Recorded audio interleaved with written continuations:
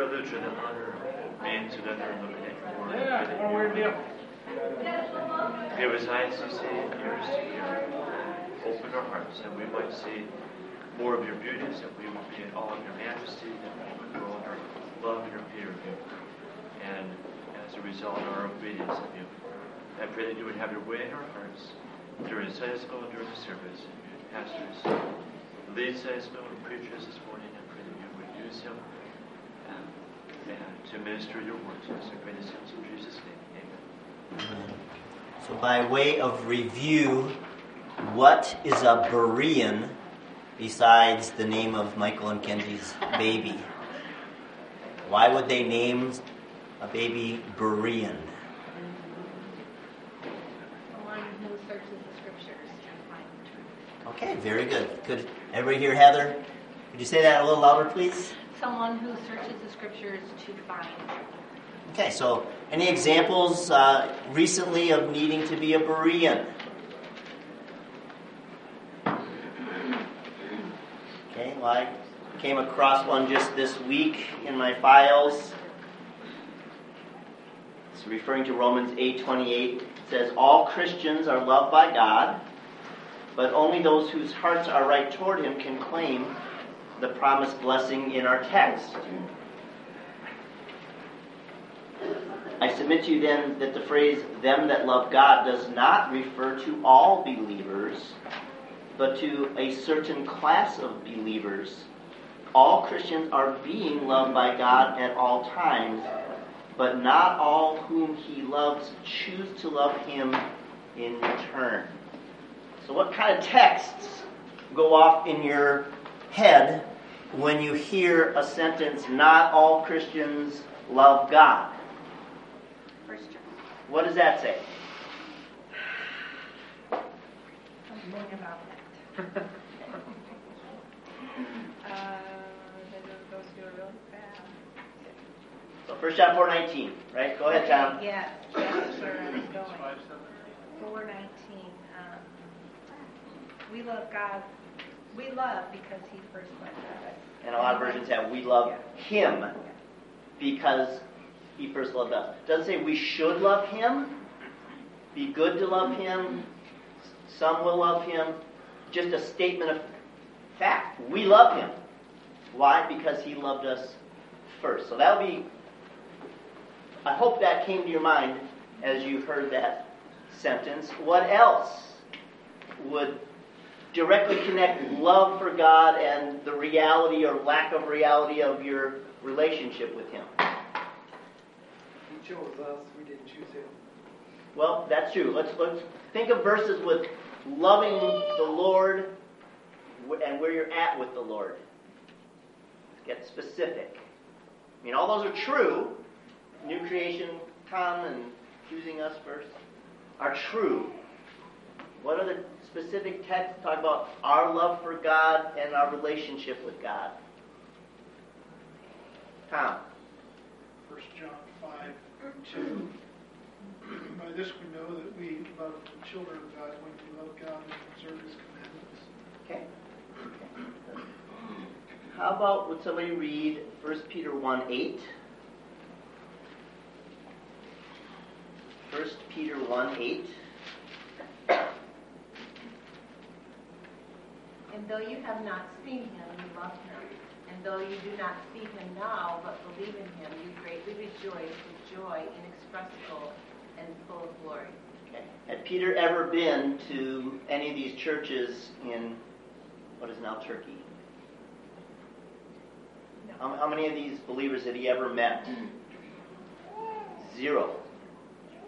And yet he just assumes, if you're a Christian, if you're one of the people I've talked about already in verses 3 through 5, you love Him, even though you haven't seen Him. Just assume that.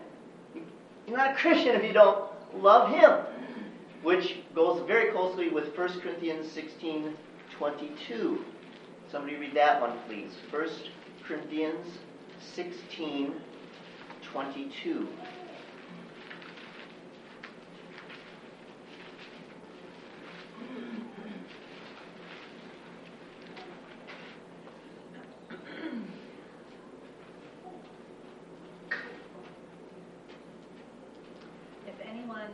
no love for the Lord, let him be accursed.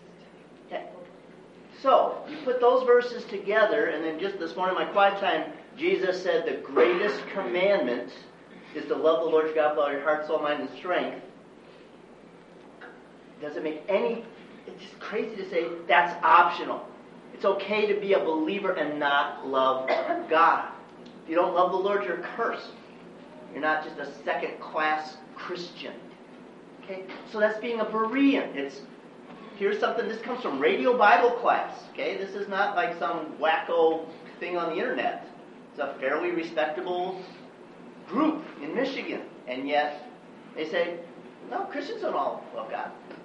Well, there's verses that say, yeah, they do. And so, being a Berean means that's not true. This is true. Okay? So that's just, again, a recent example. I found that this week in my files. So, any other examples you come across of needing to be a Berean?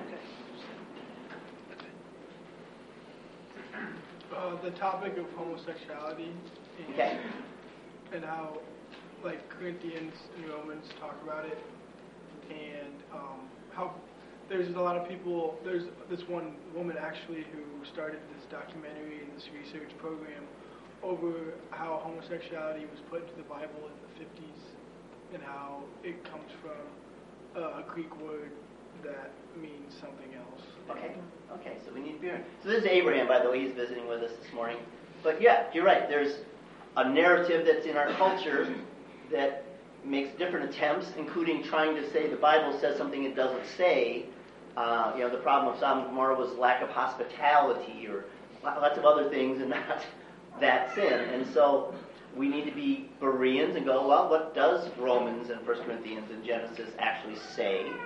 And that's what is going to shape our thinking about homosexuality and not a documentary or something else we hear or read. Huh? Just in general, living our life that's God-saturated and Bible-saturated, everything that happens during our days, every day, there's answers in Scripture for it. No matter what we come up against or, what someone might say, just love it that, by God's grace, as we grow in that grace, we are leaning more and more on God's Word as no longer our opinions, but right. This is what the Word of God says. Right. Very good. So how can we encourage one another to make progress in being Bereans? This is a desirable thing to be and a helpful thing to be. How do we grow in that? There's a verse in 2 Timothy, I think, that says, study to show thyself approved. Okay, that'll work. 2 Timothy 2:15. Verse that gives us the word Awana. Any other ways that we could help each other grow as Bereans? Meeting together. Okay. I mean, spending time with one another. Right. Spending time with other Christians. I think goes a long way, including just as we listen to each other, maybe we say, oh, I just heard this documentary, or I just read this thing in Radio Bible Class, or whatever, just say, what do you think? Or what are you reading these days? And how's that shaping your thinking? And just being proactive about the Bible being front and center in our conversations. Okay? Well, any more comments or questions on being Bereans before we keep going? Okay. Any examples of hearing that God needs us lately? I shared a couple last time. Did you hear anything like that lately? I heard one just this week. Not that I listen to Caleb very often, and I always get mad when I do. But there was 1 minute of encouragement. You ever heard those little blips? And so the whole minute, the first 50 seconds were about believe in yourself. You don't doubt that you can do what you need to do. But just pep talk like godless. And then at the end, God needs us to believe that we can do blah, blah, blah. And I just cringe. God needs me to believe in myself? Like, really? So, what verse that we saw 2 weeks ago in Acts 17 shapes how I should react to God needs whatever? Fill in the blank. 25. What does it say, Ruth? Nor is he served by human hands as though he needed anything. Needed anything. So he doesn't need us. He doesn't need our help. He doesn't need our money. He doesn't need our serving. He doesn't need us at all. In contrast, what do we need God for, according to Acts 17? Life and breath and everything. Yeah, so that pretty much covers the waterfront, doesn't it? You're alive right now. God gave you that. We're breathing right now. God gave us that. Everything else, God gave us that. And then later it says, in Him we live and move. So if you're moving and have our being, we exist. It's all from God. So we are absolutely dependent on God for everything. God is absolutely dependent on us for nothing. So, big contrast between who we are and who God is. So any comments or questions about who needs what? Or who needs whom? And then last but not least, what does God call all people everywhere to do? To repent. Okay, what does repent mean, Shelley? To turn. Turn. So we're going away from God to come to God. It means we have to do a U-turn and head the right direction. Forsake sin, turn to God. All right, let's start chapter 18 then of Acts. Would somebody read the first 6 verses? After this, Paul left Athens and went to Corinth. And he found a Jew named Aquila, a native of Pontus, recently come from Italy, and his wife Priscilla, because Claudius had commanded all the Jews to leave Rome. And he went to see them, and because he was of the same trade, he stayed with them and worked, for they were tent makers by trade. And he reasoned in the synagogue every Sabbath and tried to persuade Jews and Greeks. When Silas and Timothy arrived from Macedonia, Paul was occupied with the word, testifying to the Jews that the Christ was Jesus. And when they opposed and reviled him, he shook out his garments and said to them, "Your blood be on your own heads. I am innocent. From now on, I will go to the Gentiles." Okay. So this has been Paul's pattern in the different cities he goes to. He starts at the synagogue, reasons from the scriptures to point that Jesus is the promised Messiah. And once again, what kind of reaction did he get?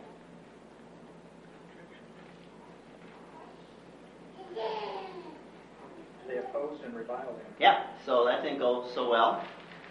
So he turns to the Gentiles. There's a couple interesting statements in 1 Corinthians about his visit to Corinth. If you want to go to 1 Corinthians 2. 1 Corinthians 2. Somebody read the first 5 verses of 1 Corinthians 2.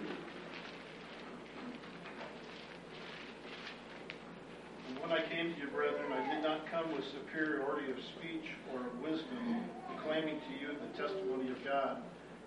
For I determined to know nothing except Jesus Christ and Him crucified. And I was with you in weakness and in fear and in much trembling.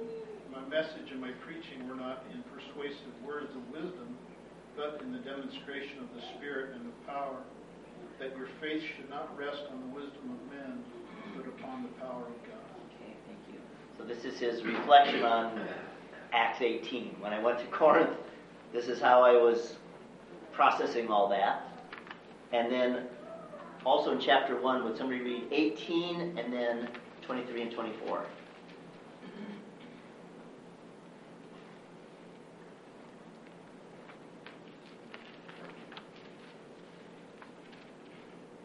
For the word of the cross is to those who are perishing foolishness, but to us who are being saved it is the power of God. And then what? 23 and 24? Okay. But we preach Christ crucified, to the Jews a stumbling block, and to the Gentiles foolishness, but to those who are the called both Jews and Greeks. Christ is the power of God and the wisdom of God. Paul says, everywhere I go, including when I went to Corinth, I'm going to talk to a group of people, some Jews, some Gentiles. The Jews in the crowd are going to say that's a stumbling block. I can't get over the idea of a crucified Messiah, because he who hangs on a tree is under God's curse, according to Deuteronomy. So I trip up over that. And the Gentiles say that's just nonsense. The word that gives us the word moron. Paul, you sound like a moron when you talk about this God of yours coming to earth, being a man and dying. He says, I get that, I expect that, but I also know that as God is working, the called, effectual call, will hear that same message that's a stumbling block and foolishness and go, that's the wisdom and power of God. Okay. So many are called in a general way. That's Paul talking to everybody. Let me tell you about Jesus. General, come to him. It's a general call. Come. And most will say, forget it. It's nonsense. But some, the called, will say, yes, it's the wisdom and power of God. Okay? That happened in Corinth. That happened in your life and my life. That's how the gospel works. It has resistance by many. It's embraced by some who are the called. So any questions or comments on that?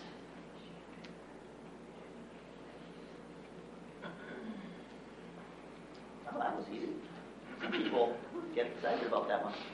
Okay, let's read 18:7 through 11 back in Acts 18.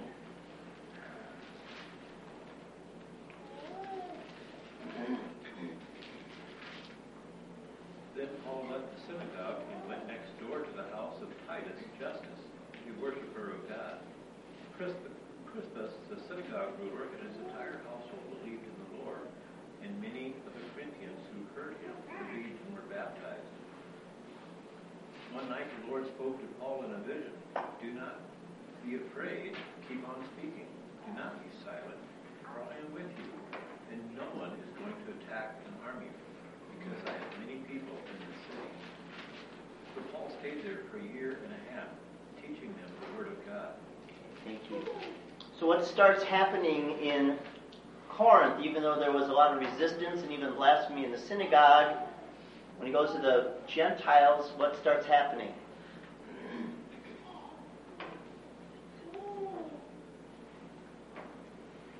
Many of the Corinthians hearing Paul believed. Yeah, so many are believing and getting baptized, including who? The leader of the synagogue? Yeah, the leader of the synagogue, which, remember, he spent a few weeks there, that didn't go well. The very leader of that group of Jewish people comes to Christ along with his household and believes and is baptized. So it's like God is working. Why might Paul be tempted to be afraid? Jesus appears to him and says, don't be afraid. Stop being afraid. Why might Paul be that? Well, everywhere he goes, they want to stone him and get rid of him. And yeah, that would take a toll in a while, right? I mean, Paul's one tough guy. I mean, he's Navy SEAL material. But he acknowledges, I mean, remember he says we had fightings without fears within, in 2 Corinthians. And here, I mean, Jesus doesn't give useless counsel. He doesn't say, don't be afraid, but you aren't.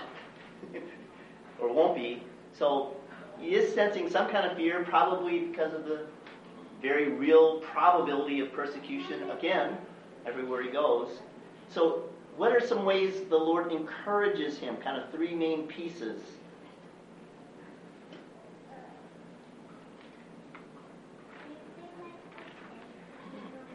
Just don't be afraid to start. Do not be afraid. Okay, just the word itself. From hearing from Jesus, don't be afraid, would be encouraging, sure. The assurance of his presence. I'll be with you. Remember, what's the last sentence in the Great Commission? With you unto the end of the age. Jesus promises, go, which is what Paul's doing, I'll be with you. And he reaffirms it I'll be with you here in Corinth. I'll be with you everywhere you go. You'll have my presence. Not only my presence, but what else? I will what? I'll protect you. Even though you have some fears, harm is going to happen to you. I'll protect you from harm, at least here. No guarantees for down the road, but at least in Corinth, you want to be harmed. And then what's the third piece, or fourth piece, depending on how you count? He urges them to go on. Okay, so keep going. More souls to be saved. Right? Many people are saved. Okay. Isn't that a fascinating phrase? I have already many people in this city, so keep preaching. So that reminds me of John 10. Somebody read John 10, 14 to 16. I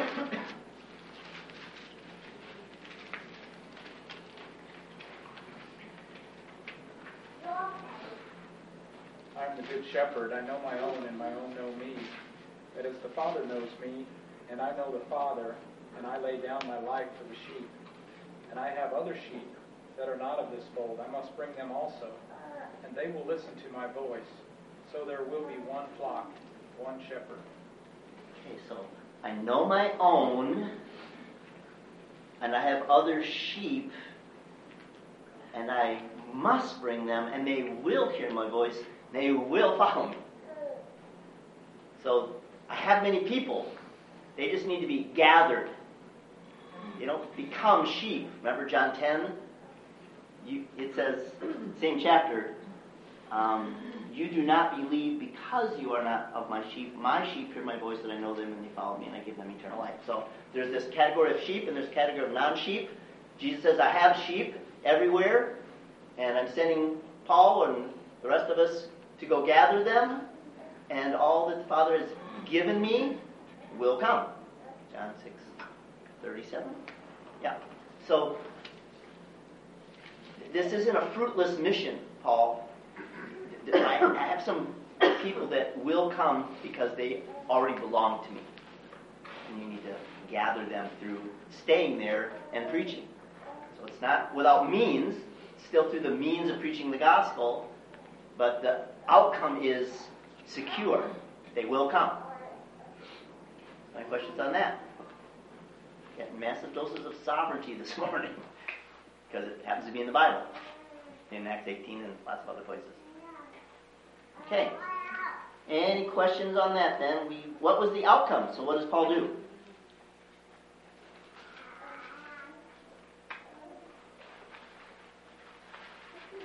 He sticks around a year and a half and keeps preaching.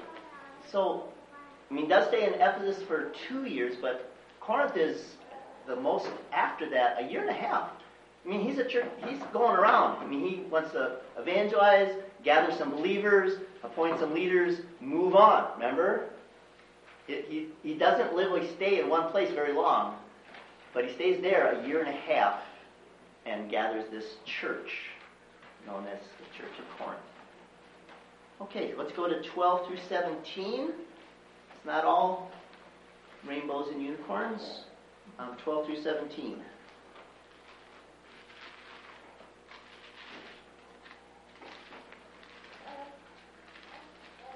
But while Gallio was proconsul of Achaia, the Jews with one accord rose up against Paul and brought him before the judgment seat, saying, "This man persuades men to worship God contrary to the law." But when Paul was about to open his mouth, Gallio said to the Jews, "If it were a matter of wrong or a vicious crime, O Jews, it would be reasonable for me to put up with you. But if there are questions about words and names in your own law, look after it yourselves. I am unwilling to be a judge of these matters." And he drove them away from the judgment seat. And they all took hold of Sosthenes, the leader of the synagogue, and began beating him in front of the judgment seat. But Gallio was not concerned about any of these things. Okay. So, what's a pattern that we've seen before in Acts happening here again?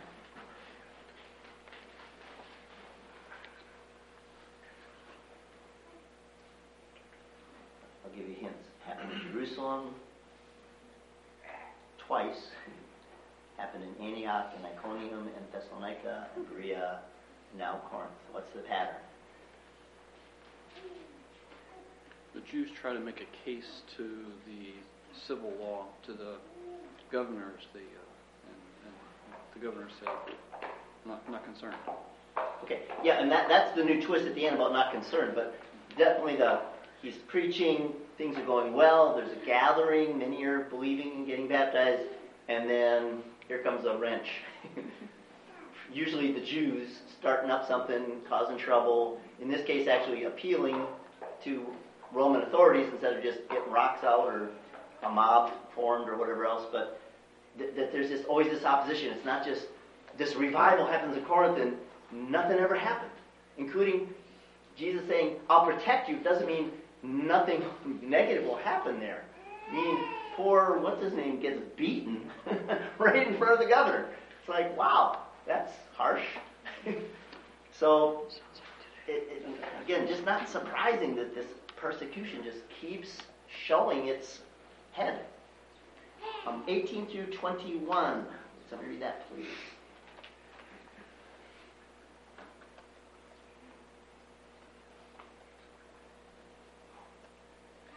After this, Paul stayed many days longer, and then took leave of the brothers, and set sail for Syria, and with him Priscilla and Aquila. At Cenchreae he had cut his hair, for he was under a vow. And they came to Ephesus, and he left them there, but he himself went into the synagogue and reasoned with the Jews. When they asked him to stay for a longer period, he declined. But on taking leave of them, he said, I will return to you if God wills. And he set sail from Ephesus. Okay, so how does Paul describe his travel plans? By God's will. Yes, if God wills, I'll come back. So Calvin and Alexa, do you have any examples of travel plans and God's will, like lately in your life? Yeah. So they were supposed to come a week ago Friday, arrive at 10:30 in the morning at Omaha. You got in at 11:30 at night, was it?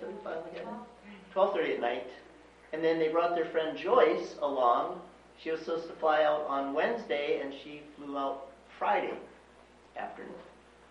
So, any other examples besides that recent one of, I have these plans, and it went much differently than the plan I had in my head? We were going to go to Hot Springs, South Dakota. Yeah, you guys have one this week too, don't you? And that all the roads got closed, and it almost seemed to them, to my sister-in-law and brother-in-law, that it was right in God's eyes that our father-in-law went with them. For some reason, instead of us watching him. Okay. Yeah. God wanted her father, to see the new place. It just kind of seemed like that to them. With benefit of hindsight, it worked out then. Good. Okay. Well, let's look at some texts that remind us of why saying "if the Lord wills" is a healthy practice, at least in our minds, if not out loud. James 4. James 4, would somebody read 13 through 16?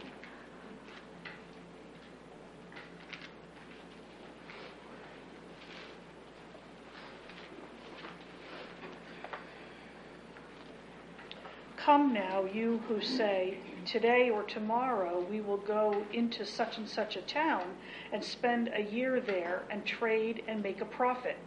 Yet you do not know what tomorrow will bring. What is your life? For you are a mist that appears for a little time and then vanishes. Instead, you ought to say, if the Lord wills, we will live and do this or that. As it is, you boast in your arrogance. All such boasting is evil. So whoever knows the right thing to do and fails to do it, for him it is sin. So here's these big plans, got it all figured out, be there a year, make a profit, got it all set, you know what time we're leaving, like, you don't know if you're going to be alive tomorrow. You might be like that rich fool that God said, tonight your soul's required of you. So just this consciousness of our life is in God's hands, our plans are in God's hands, and so if the Lord wills, I'll wake up tomorrow morning and also do this or that. Take a trip to wherever, or... So that consciousness of, I'm not in control. I can't control the weather. I can't control Southwest Airlines. I can't control the interstate. I can't control my own health. I can't control anything. I am utterly dependent on God. If God wills, I'll do this. A couple other examples. 1 Corinthians 4:19. 1 Corinthians 4:19.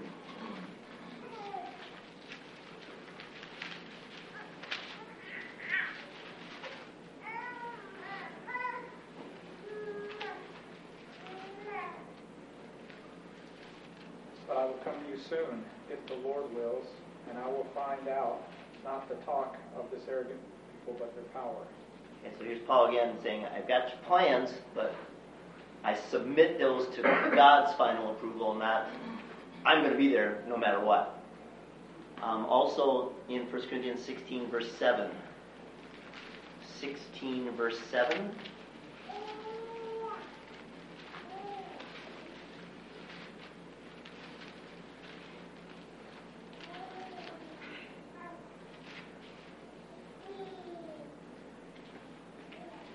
For I do not want to see you now, just in passing.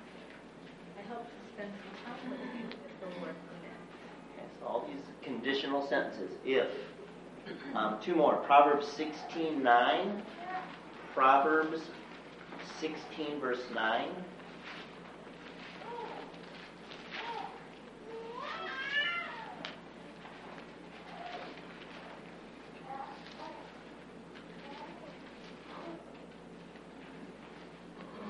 Man plans his ways, but the Lord establishes his steps. Okay, thank you. And last, Jeremiah 10:23. Jeremiah 10, verse 23. I know, O Lord, that the way of man is not in himself, that is not in man who walks to direct his steps. So it seems like a consistent testimony of Scripture is we need to be mindful that we're not in charge. Does that mean we should never make plans? Is it wrong to make plans? No. Proverbs talks about, look at the ant. They plan ahead for winter. So there is something to be said for planning. It's just not planning in a godless way, as if you're the only one in determining what will happen in the future and not recognizing God is ultimately the one that this will happen or not happen. So it's okay to plan, but don't leave God out of it. There's an Italian proverb that says, if you want to make God laugh, tell him your plans. And that's a little cynical. I don't think God's just waiting for a good laugh at our expense. But the point is there. It's like we have these grandiose plans for our life and future, and God may very well have a different plan. And his plan is always going to be the one that happens, not ours.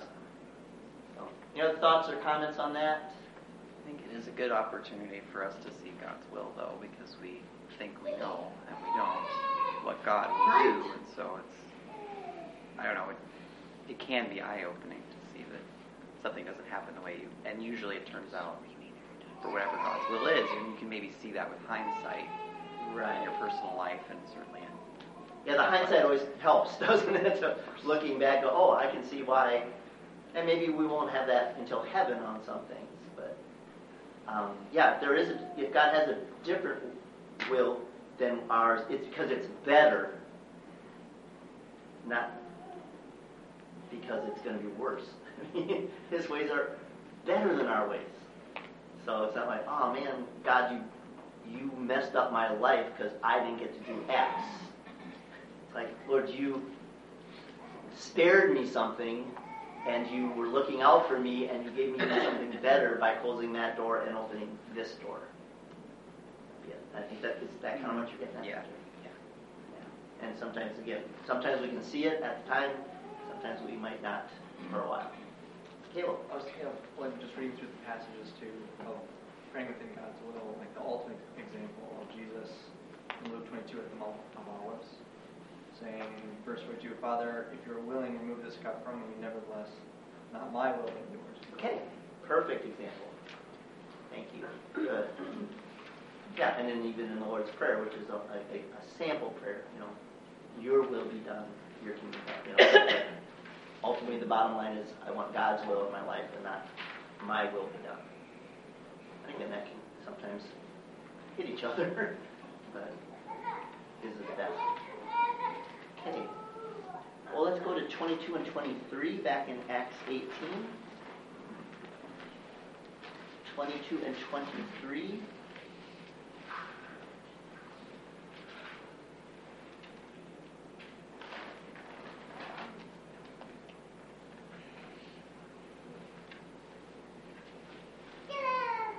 When he landed at Caesarea, he went up and greeted the church, and then went down to Antioch. After spending some time in Antioch, Paul set out from there and traveled from place to place throughout the region of Galatia and Phrygia, strengthening all the disciples. Okay, so what does Paul do wherever he goes with the disciples?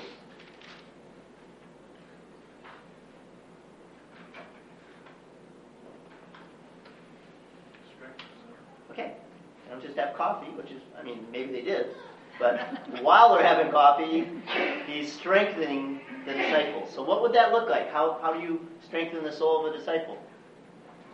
How would Paul do it? How do we do that for each other? Just encouragement. Encouragement? Okay. Good. Tom? At Christmas time, we just had Jacob's family and Natalie's family. We had a good day, but at one point, Jacob and I and Natalie's husband, Jack, were in the garage alone. And we just started talking about what God's teaching us and who God is. And we were talking about His sovereignty. And it was such an encouraging conversation. We all went away from there, because we saw the example of being Bereans, and questions came up, and then we went to God's Word, and it was such an encouraging conversation. So things like that. Yeah. Any other ways we can strengthen one another's souls? And Paul would have shared some testimonies of his experiences. Mm-hmm. Yeah, he had some stories that helped, didn't he? Yeah. That would be strengthening. Another example I think of is Jonathan with David. Remember it says he Jonathan strengthened David's hand in the Lord. So again, and the way he did it was pointing to what God had said. He will be king. God had said that. So indirectly it's pointing to God's Word. So I think anytime we can point each other to God and His Word, it's a way of strengthening each other. If we just keep it at horizontal level and, again, leave God out and just say, it'll be okay. Oh, a non-Christian can say that. Just cross your fingers. Is that the best we have? God will cause this to work together for good. Or God is a person that says something about this situation. Or, keep bringing it back to God and His Word. That's what strengthens hearts. And not just psychological, you've got this. It'll be okay. Also just reminders of God's faithfulness in the past. Mm. Remember when you were struggling with this before? Yeah, God brought good. you through that. Good. Good. Any your thoughts on Colossians 3:16 says, "Let the word of Christ richly dwell within you with all wisdom, teaching and admonishing one another with psalms and hymns and spiritual songs, singing with thankfulness in your hearts to God." So singing and worshiping together is a way. Yeah. So as we don't sing it today, but as we sing "Great is Thy Faithfulness," we're doing what Heather just said. We're recalling God's goodness and faithfulness to us in the past. Or "It is well with my soul." We're affirming truth that God is in charge. So that corporate worship with our brothers and sisters, and sometimes you look at somebody who's maybe I think about Mary. I don't know how many of you can see Mary in the front row, but like when we sing songs about heaven, and having just lost her husband a year and a half ago, and not probably very long for going there herself, she just has this countenance Right? How would you describe her countenance, Angela? Is this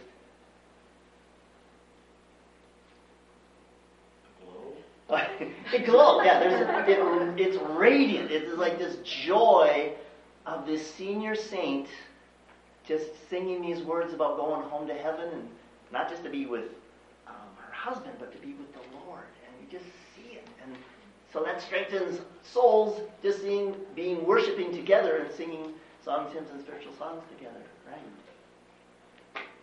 Any other ways we can strengthen one another's souls? Praying together, sure. That's big. Very big. Dave, I'm just thinking of the impact of the trials in our lives. And, the longer we live, the more trials that typically we've gone through, and the more God has strengthened our faith through those trials. So just being around the body and listening to young couples struggle with things we struggled with 30 years ago, and encouraging them to trust God and that He is the author of that trial. Yeah.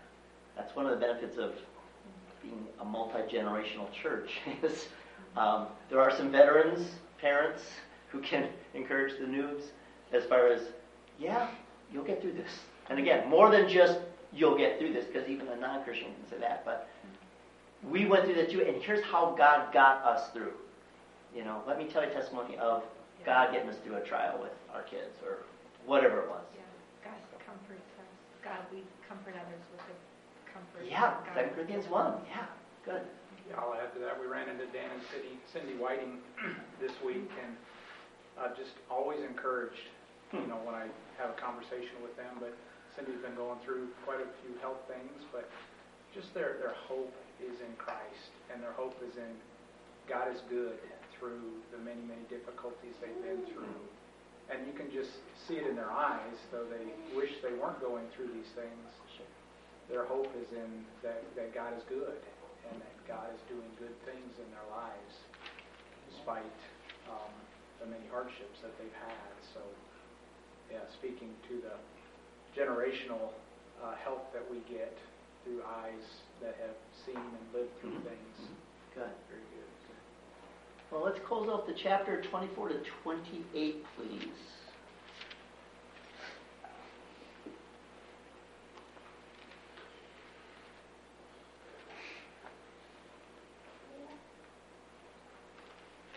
Now, a Jew named Apollos, a native of Alexandria, came to Ephesus. He was an eloquent man, competent in the Scriptures. He had been instructed in the way of the Lord, and being fervent in spirit, he spoke and taught accurately the things concerning Jesus, though he knew only the baptism of John. He began to speak boldly in the synagogue, but when Priscilla and Aquila heard him, they took him aside and explained to him the way more accurately. And when he wished to cross to Achaia, the brothers encouraged him and wrote to the disciples to welcome him. When he arrived, he greatly helped those who through grace had believed, for he powerfully refuted the Jews in public, showing by the Scriptures that the Christ was Jesus. Thank you. So what are some things Apollos has going for him?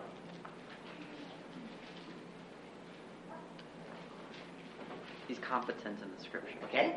Competent. Some versions even have mighty in Scripture. He was well-spoken. Yeah. Very eloquent. Very articulate. What else?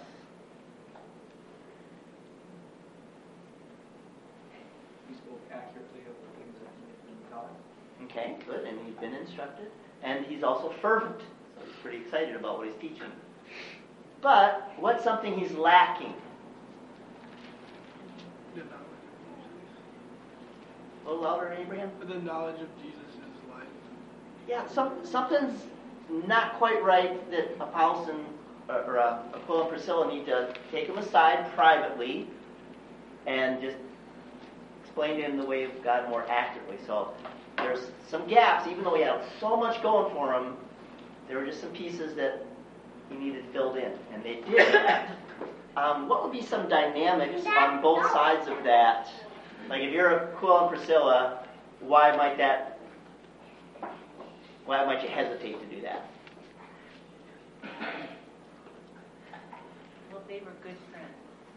Okay, they're friends. They must be friends in order to approach him and lovingly want to help him. Okay. But wouldn't it be possible that the thought would be, well, who are we to judge? You know, who are we to say anything? I mean, he's young and he's so excited and he's so articulate and he's really handling the Bible well. I mean, maybe we should just be quiet. Don't you think that would be possible? You don't want to make a conflict. Yeah, don't rock the boat. He's doing fine. And what would possibly, again, this is speculation, but how might Apollos react if he wasn't well-grounded and mature? Just get mad and leave. Yeah. Who are you? Who do you think you are? Look at me. You know, I've got this. So, thankfully, both sides got past those kind of things. A couple Proverbs that seem to speak of Apollos' attitude. Proverbs 10:17. Proverbs 10:17.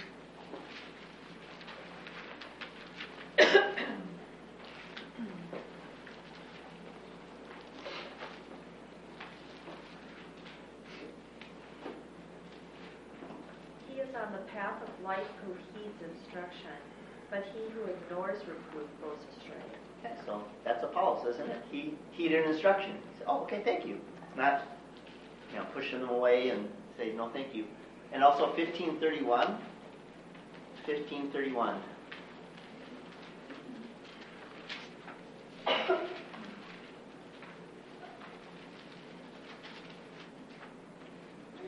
The ear that listens to life-giving reproof will dwell among the wise.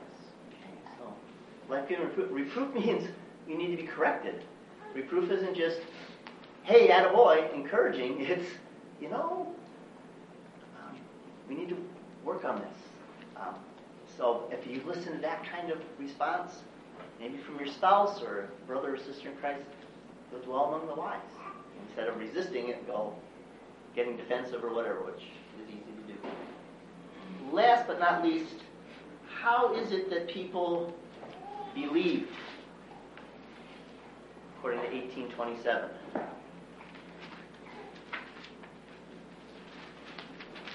Through grace. Through grace. What's grace?